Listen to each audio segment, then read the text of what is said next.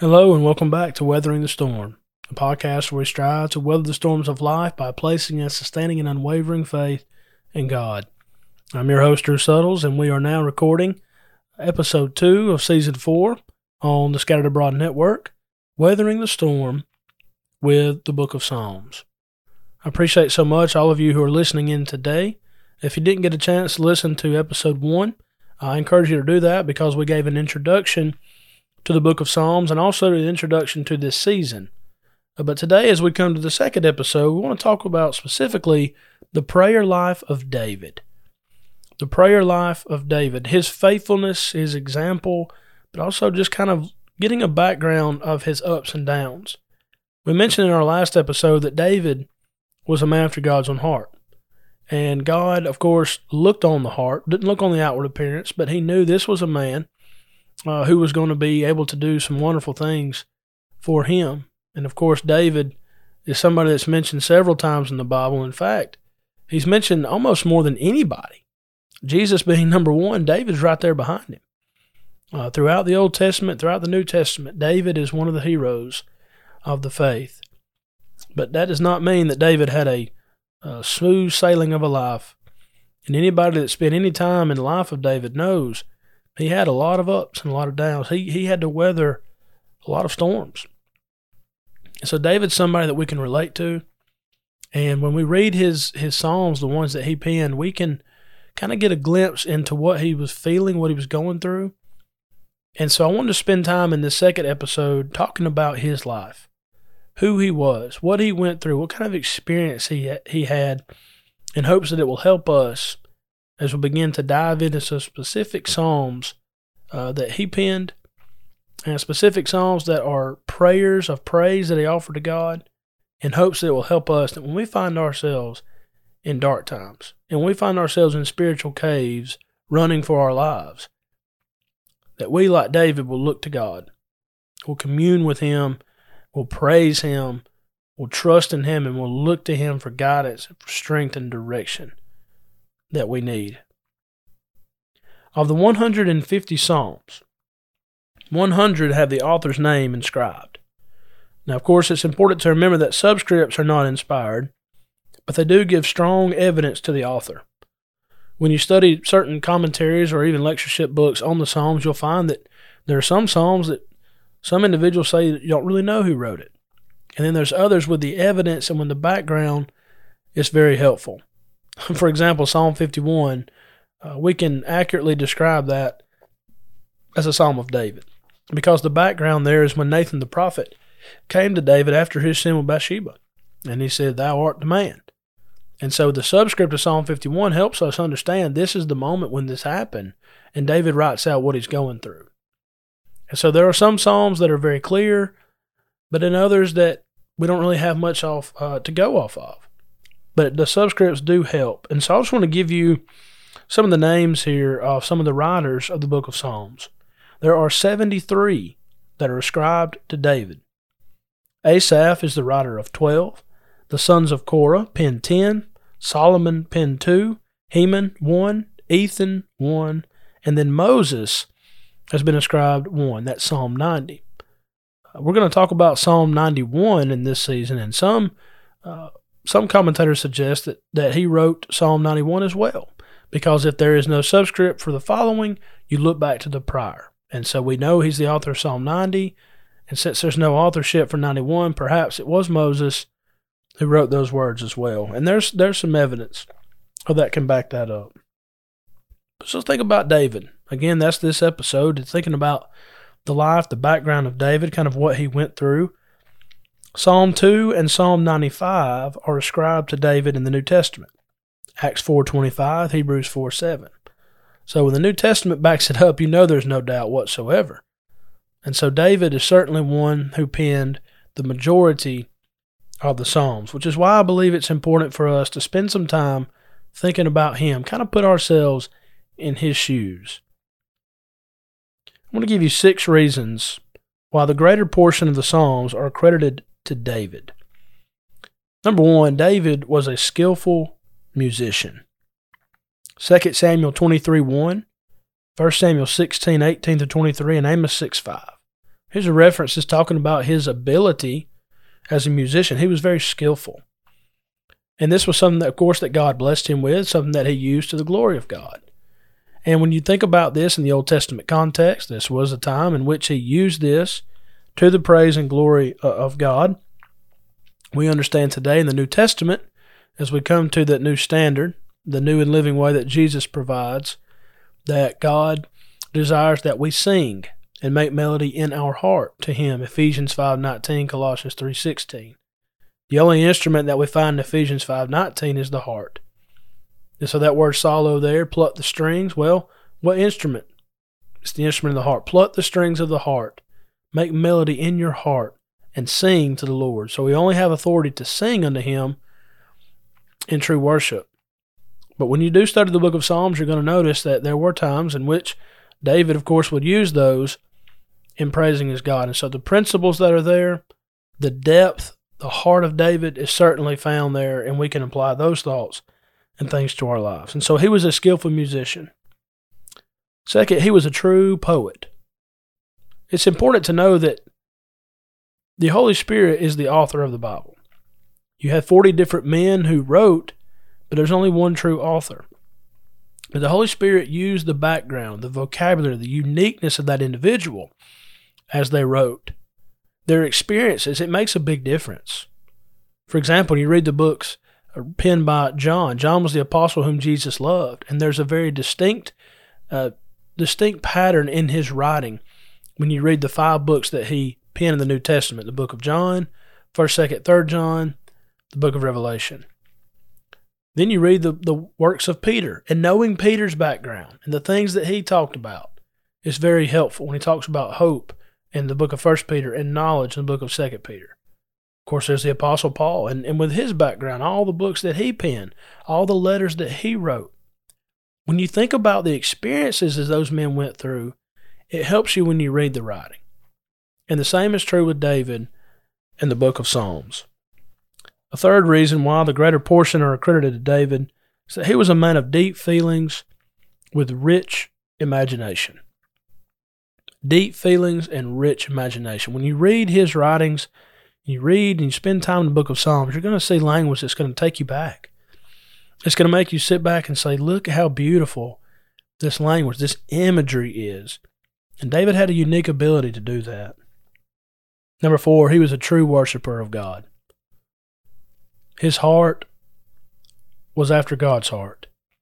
As the deer pants for the water, so my soul longs after you, he would write, Psalm 42:1. Psalm 119, my heart stands in awe of your word. You think about the way that he loved God and worshiped him and stayed true to him, even though he had so many difficult moments, self-inflicted spiritual wounds. And yet you always find David a man of a contrite heart who comes back to God. True repentance and a true change, and someone who truly worshiped God.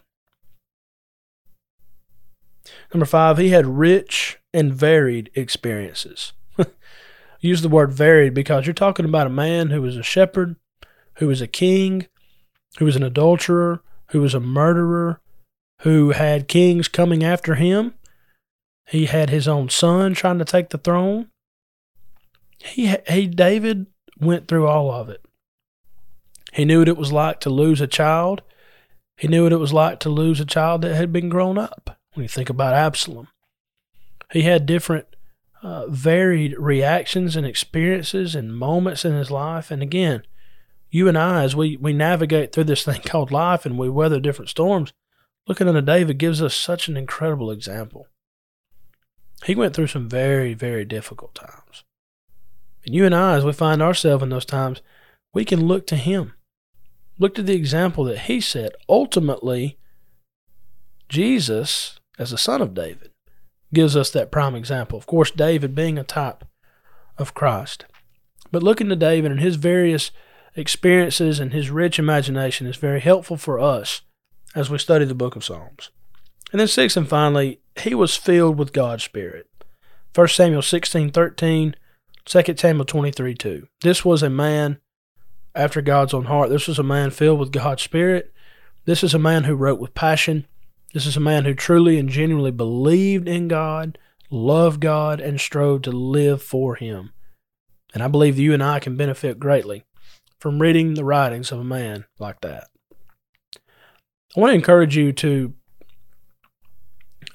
give you some references and encourage you to read these if you get an opportunity. Certainly anything produced by Brother Tom Waycaster, if you can come across his material on the Psalms, incredible. He's got a 6-volume set, extremely rich. We're going to reference him several times in this. I also want to recommend a book entitled Treasury of David by Charles Spurgeon, a great writer who emphasizes some great things about the book of Psalms. And I also want to encourage you to read this book by Jim Jordan called David, His Life, and Psalms. And he does some things that he's interweaving and interacting with. Here's what David was going through, and here's the psalm that he wrote that accompanies that. And so again, when I give, an endorsement of these books, my point in saying that is these are tools that you can use to help you, but always remember that commentaries and lectureships are not the standard. And anything that's been written by man, that's not the standard. The standard is the Word of God. But these can be used as tools to help you and help me as we read and study the language together. The following points are from Jim Jordan, his book, David, His Life, and Psalms, and just kind of walking us through David's life. And I believe, again, this can be very helpful for us. The story of David begins in 1 Samuel 16. You remember that Samuel was coming as a prophet of God, and he was to look for the man who was going to be anointed. Those who were anointed in the Old Testament, prophets, priest, and king. Of course, Jesus is all three, Hebrews 1:1-3. But when you think about David, that's where we're introduced to him. He was born around 1085 BC in the village of Bethlehem, the house of bread. His great-grandparents were Boaz and Ruth. And when you read the book of Ruth and that beautiful story, you come to the last few verses of that book, and that's where you read about the fact that David would be from their lineage. David's father was Jesse, and David was the youngest son of Jesse. His childhood days were spent in Bethlehem, located in the territory given to the tribe of Judah. And this is important going back to the prophecy made in Genesis 49:10. The scepter shall not pass from Judah until Shiloh come. Shiloh, peace. Jesus, the Prince of Peace, Isaiah 9:6. And so as it went through David, ultimately would come to Jesus, King of Kings and Lord of Lords. His kingdom, of course, not being an earthly kingdom, John 18:36, but spiritual in nature. David was a shepherd boy, which would have allowed him to have a great amount of time to be out in God's creation. He could behold his creation and he could meditate on it. And so, for example, when you come to Psalm 8, Psalm 8 is one of my favorite psalms. When you think about David and what he was going through and what he was thinking about, it's amazing just to kind of get a glimpse into it. And I want to read this with you. Again, as we're thinking about David laying out in a field somewhere, looking up at the stars at night, or maybe just after a good night's rest, being able to walk outside and to be in a field and to see the sun coming up and to feel the breeze outside. Think about that picture, that imagery, as we read these words together. Psalm 8, the glory of the Lord in creation. O Lord, our Lord, how excellent is your name in all the earth, who have set your glory above the heavens. Out of the mouth of babes and nursing infants you have ordained strength because of your enemies, that you may silence the enemy and the avenger. When I consider your heavens, the work of your fingers, the moon and the stars which you have ordained, what is man that you're mindful of him, and the son of man that you visit him? For you have made him a little lower than the angels. You've crowned him with glory and honor. You've made him to have dominion over the works of your hands. You put all things under his feet, all sheep and oxen, even the beasts of the field, the birds of the air, fish of the sea that pass through the paths of the seas. O Lord, our Lord, how excellent is your name in all the earth. Here David says, I'm considering your heavens, the work of your fingers, the moon and the stars that you have ordained. And he says, it's hard for me to process that you're mindful of me. You see, David, with this background, with this opportunity to be out in the fields and be able to behold God's creation, had this beautiful perspective of the greatness and the glory and the majesty of God. In Psalm 19, he would write, "The glory of God is seen in creation. The heavens declare the glory of God. The firmament shows his handiwork." David said, "Day unto day utter speech, and night unto night show knowledge." In other words, day by day you can see that God is, and night by night God is. By his creation, it reflects and it shows his glory. So again, David had this unique perspective by being able to spend so much time in nature and to look unto God who created it all. David, as we mentioned, was a shepherd, and as a shepherd, he developed several things. Number one, David developed a strong sense of responsibility and loyalty. You think about this and you parallel it with John chapter 10, Jesus being the good shepherd who laid down his life for his sheep. Think about David who fought off a bear and a lion and was able to kill him. Amazing to think about. So he developed that sense of loyalty and responsibility, and no doubt he carried that throughout his life, being loyal and responsible unto God. Number two, he learned to place in trust and confidence in the Lord. Learn to place his trust and confidence in the Lord. And that's one of the theme, really, of this entire, not only the season, but this podcast. Placing and sustaining an unwavering faith in God. That's what David did. And that's inherent throughout the book of Psalms. It's very evident when you read his writings. He learned how to trust in God and have confidence in him. Think about David standing before Goliath. What a amazing victory for God's people. But really it was more of a victory for God, wasn't it? The Philistine army came and defiled him.